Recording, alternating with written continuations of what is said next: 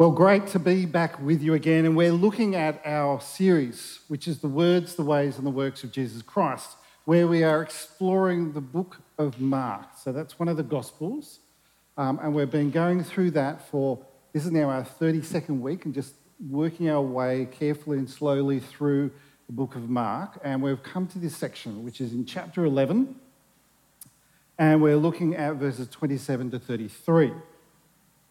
So as we do this, as we look at the words that Jesus said, we look at the patterns of behaviour that he did, and we look at the great works that he did, the salvation that he gave us. It helps us to understand how we live our life as disciples. So as we're looking at this passage, we actually have to ask the question, should we challenge authority? Because this passage here we have in Mark's Gospel is about authority and the challenge to authority and what that means for us. So it raises a whole series of questions for us.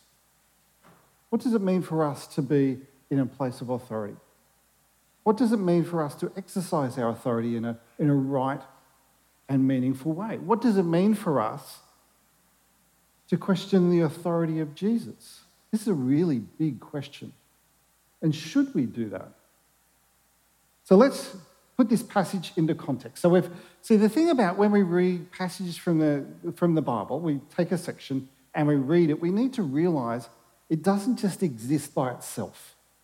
It comes into it in context of what's happening, what's happened leading up to it, and what will happen afterwards. Often it refers back to passages further back in the Bible as well. So there'll be references back. But here we need to, in order to understand why the religious leaders of the time, the people who were looking after the temple in Jerusalem, were questioning the authority of Jesus. We need to kind of understand that, put that into context. So let me just do it here for you, really briefly.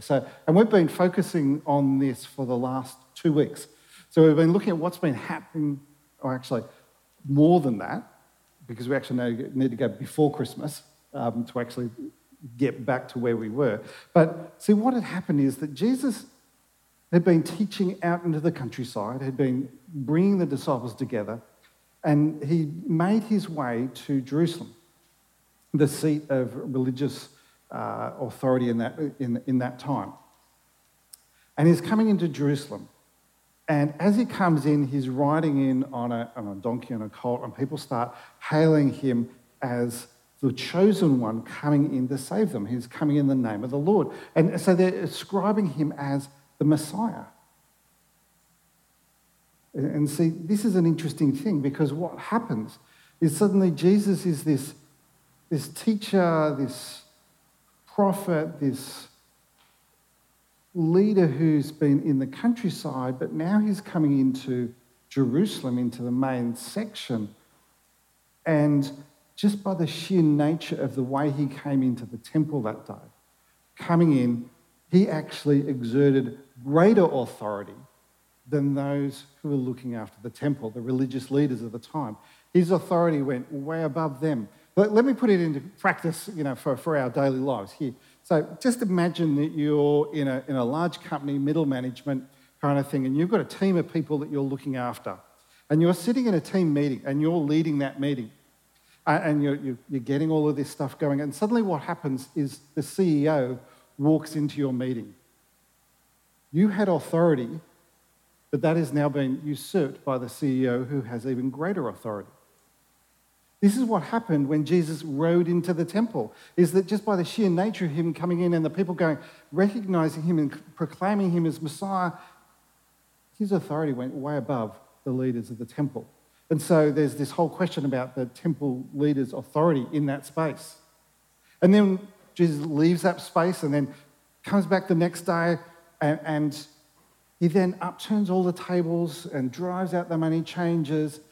And so he's not only just by the sheer status, he's going in and saying, you are doing wrong. And he actually says, you are turning this place into a den of thieves. So he's actually putting them from authority into a place of actually low expectation about being a thief. So he's exercising his authority in who he is in that space and challenging those people who've been looking after it that what you have been doing has been wrong. And so there's that whole notion about, when somebody comes up and challenges you in a position of leadership within our own lives and says, what you have been doing is not the right way, how do you feel? Have you ever had that happen? It really puts you down, doesn't it?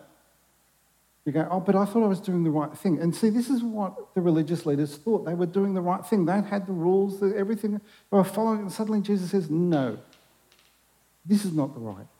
And so their authority has been challenged and questioned and put down, and Jesus has come up. So then Jesus leaves and then comes back the next day, and this is where this passage comes in. So can you imagine the religious, let's just put it, Jesus suddenly strolls into Jerusalem. He's walking into Jerusalem and the religious leaders, oh no, not again. Suddenly they're going, we have to challenge this guy because he keeps on, telling us and putting us into place and all those kind of things. We need to put him into his rightful position, which is below us. So that's where they're coming from. They're going, we need to put you in your rightful position. So they ask the question, by what authority do you do all these things? So by what authority do you come into Jerusalem riding on a colt, being proclaimed a Messiah, letting all that happen? By what authority do you upturn the tables? By what authority are you teaching? By what authority are you training these disciples to do what you want to do? They're just questioning all that. And this is what Jesus does. And let's just jump into the passage again. So we'll just put it up on the screen. And I'm reading from the New Living Translation. And again, they entered Jerusalem. So this is Jesus entering Jerusalem. As Jesus was walking through the temple area, and so there's different parts to the temple area, and as Kerry explained last week in a great message, and go and listen to that again. But as we're walking through the temple area, the leading priests, the teachers of religious laws, and the elders came up to him, and they demanded, by what authority are you doing these things? Who gave you the right to do them? So they're questioning Jesus. Jesus then says, I'll tell you by what authority I do these things if you answer one question.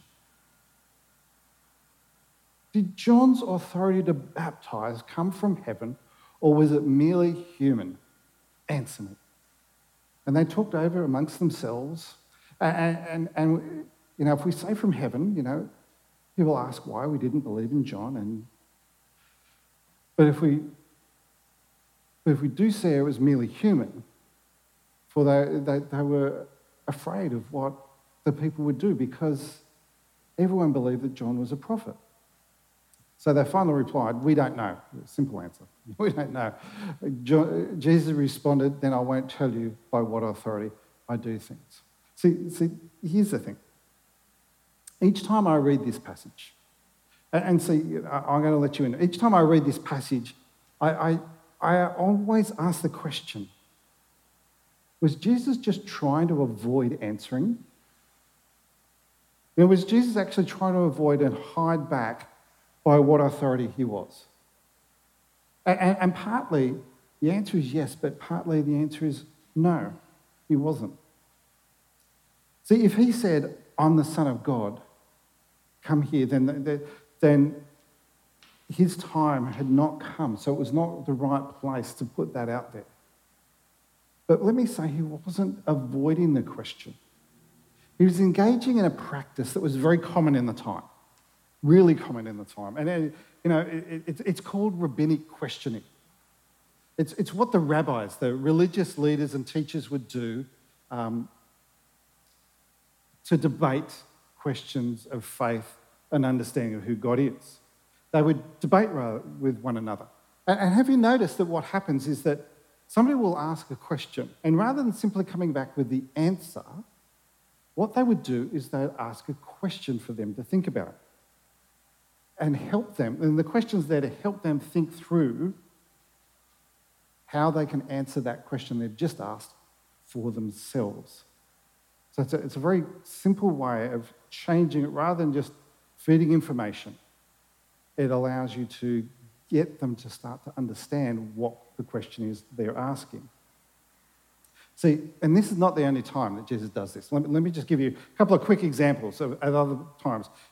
Like in Matthew 22, 17 to 20, the religious leaders are trying to challenge him again and ask, is it right for us to pay taxes?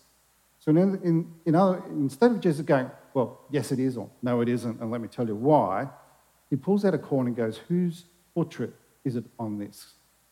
So he asks a question that then they have to start engaging with. And they say, Caesar. Well, he says, then give back to Caesar what is Caesar's. So he's, instead of just going, yes, no, whatever, answering the question, he gets them to engage with it by asking a question, and then you can respond. In Matthew 12, 9 to 12, the religious leaders challenge him yet again. He says, is it lawful to heal on a Sabbath? Because, Jesus, he's been doing things on the Sabbath, and Jesus responds with another question. He says, if any of you had a sheep and it falls into the pit on the Sabbath, would you take hold of it and lift it out? So in other words, he goes, would you do work? Which is the whole thing about the Sabbath stuff. Would you do work to save a sheep? And so he's questioning them and asking about their integrity in all of this space. See, Jesus is not avoiding the question and trying to get around answering the question that the religious leaders were asking about his authority. He wants them to think about it. He wants them to be challenged about their own behaviours and about their own actions, about how they've lived their life, or how they've played out their faith. See, John the Baptist, what he did, he called people to repent and to radically turn their lives around from sin, and that their lives should show the fruit of that change. So he was calling them to do that and do it in a physical way by being baptised, being put into the water and being brought out and say, and they would come up and repent of my sins. I'm a changed person. I want to follow a new way. So that's what John was calling them to do. And what would happen is that religious leaders were looking at them and going, well, I don't want to do that. I'm not quite, I don't need to do that. I'm right here, but other people can do that. So when he's asked about the challenge in their lives, about where the baptism from John came, was it something that God was doing, or was it something merely that John the Baptist was doing to bolster himself up? They get caught in this bind. Because if they say it's from God, then the question is, well, why didn't you come and repent of your sins and your ways and change your behaviour? And if they say it's merely just a human thing, then everybody else around goes, but we see his from God. And so suddenly their authority about who they see as, as a prophet and working through this gets challenged. So they're kind of in a no-win situation because of their own actions and own behaviour. So they answer, I don't know.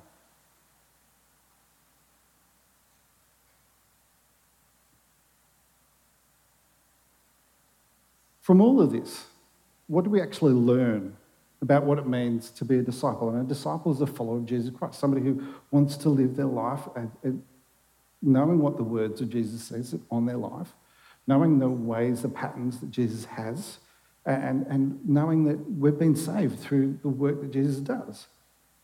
See, here's what's speaking to me today through this passage that we've had. And believe it or not, it's a question. How surprising. It's a question. Is it okay to challenge the authority? Specifically, is it okay to challenge the authority of Jesus? And simply put, yes. But here's the thing. When you question Jesus' authority, be prepared to have your own authority questioned. So when you come and say, oh, is the claims that Jesus made, or did Jesus really die on the cross? Or, be prepared that when you ask those questions, your own authority in asking those questions of who you are will be challenged in that. See, it really comes down to here, this simple question. It's the same question for each of us. And it was asked of the disciples earlier on. Who do you say that Jesus is? Who do you say that Jesus is? This is basically a question about what is Jesus' authority in this space? What is Jesus' authority over me? What is Jesus' authority over the world? Who is Jesus for you? It's a simple question.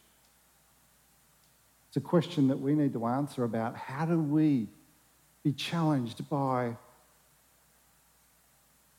the very nature of the love of God found in Jesus Christ. See, most of us, like the religious leaders of the time, would like Jesus to actually answer all our questions. You know, we'd love to be able to go, I've got a list of questions, Jesus, I just want you to answer them, and then I'll be happy. And so the problem is, whenever we do that, we'll always try to argue and have fault and try and create some exceptions for ourselves. But when we truly encounter Jesus Christ, we're going to find, just as everybody, his disciples, the people he met on the road, the religious leaders, that those who ask the challenging questions, those questions will often be reflected back to us in how we live our life, in what we do and what we hold dear. So the question, who do you say that Jesus is for you? And that's what I want to leave you with today. Does Jesus have authority over your life? Lead you in places? Change your behaviour? Is he your Lord and Saviour, to use other language? Or is he merely a human that spoke some nice truths? This is the question about Jesus' authority. Is he divine? Is he of God? This is a question of who Jesus is. And the question for you is, what are you going to do about it? If you truly believe that Jesus is the Son of God and has come to save you from your sins, what are you going to do about it? Let's just pray together. A gracious, loving God, we give you thanks for the opportunity to hear from you, to hear your words, to speak truth into our lives. Lord, we just ask today that you'll guide us, you'll lead us, that you'll challenge us in this time. Lord, we just ask that we may be able to say yes to you, that you are our Lord, our Saviour, that we may be able to say yes to you, that our lives will reflect your love, your grace for each and every one of us. Our Lord, we just pray this in the name of Jesus Christ. Amen.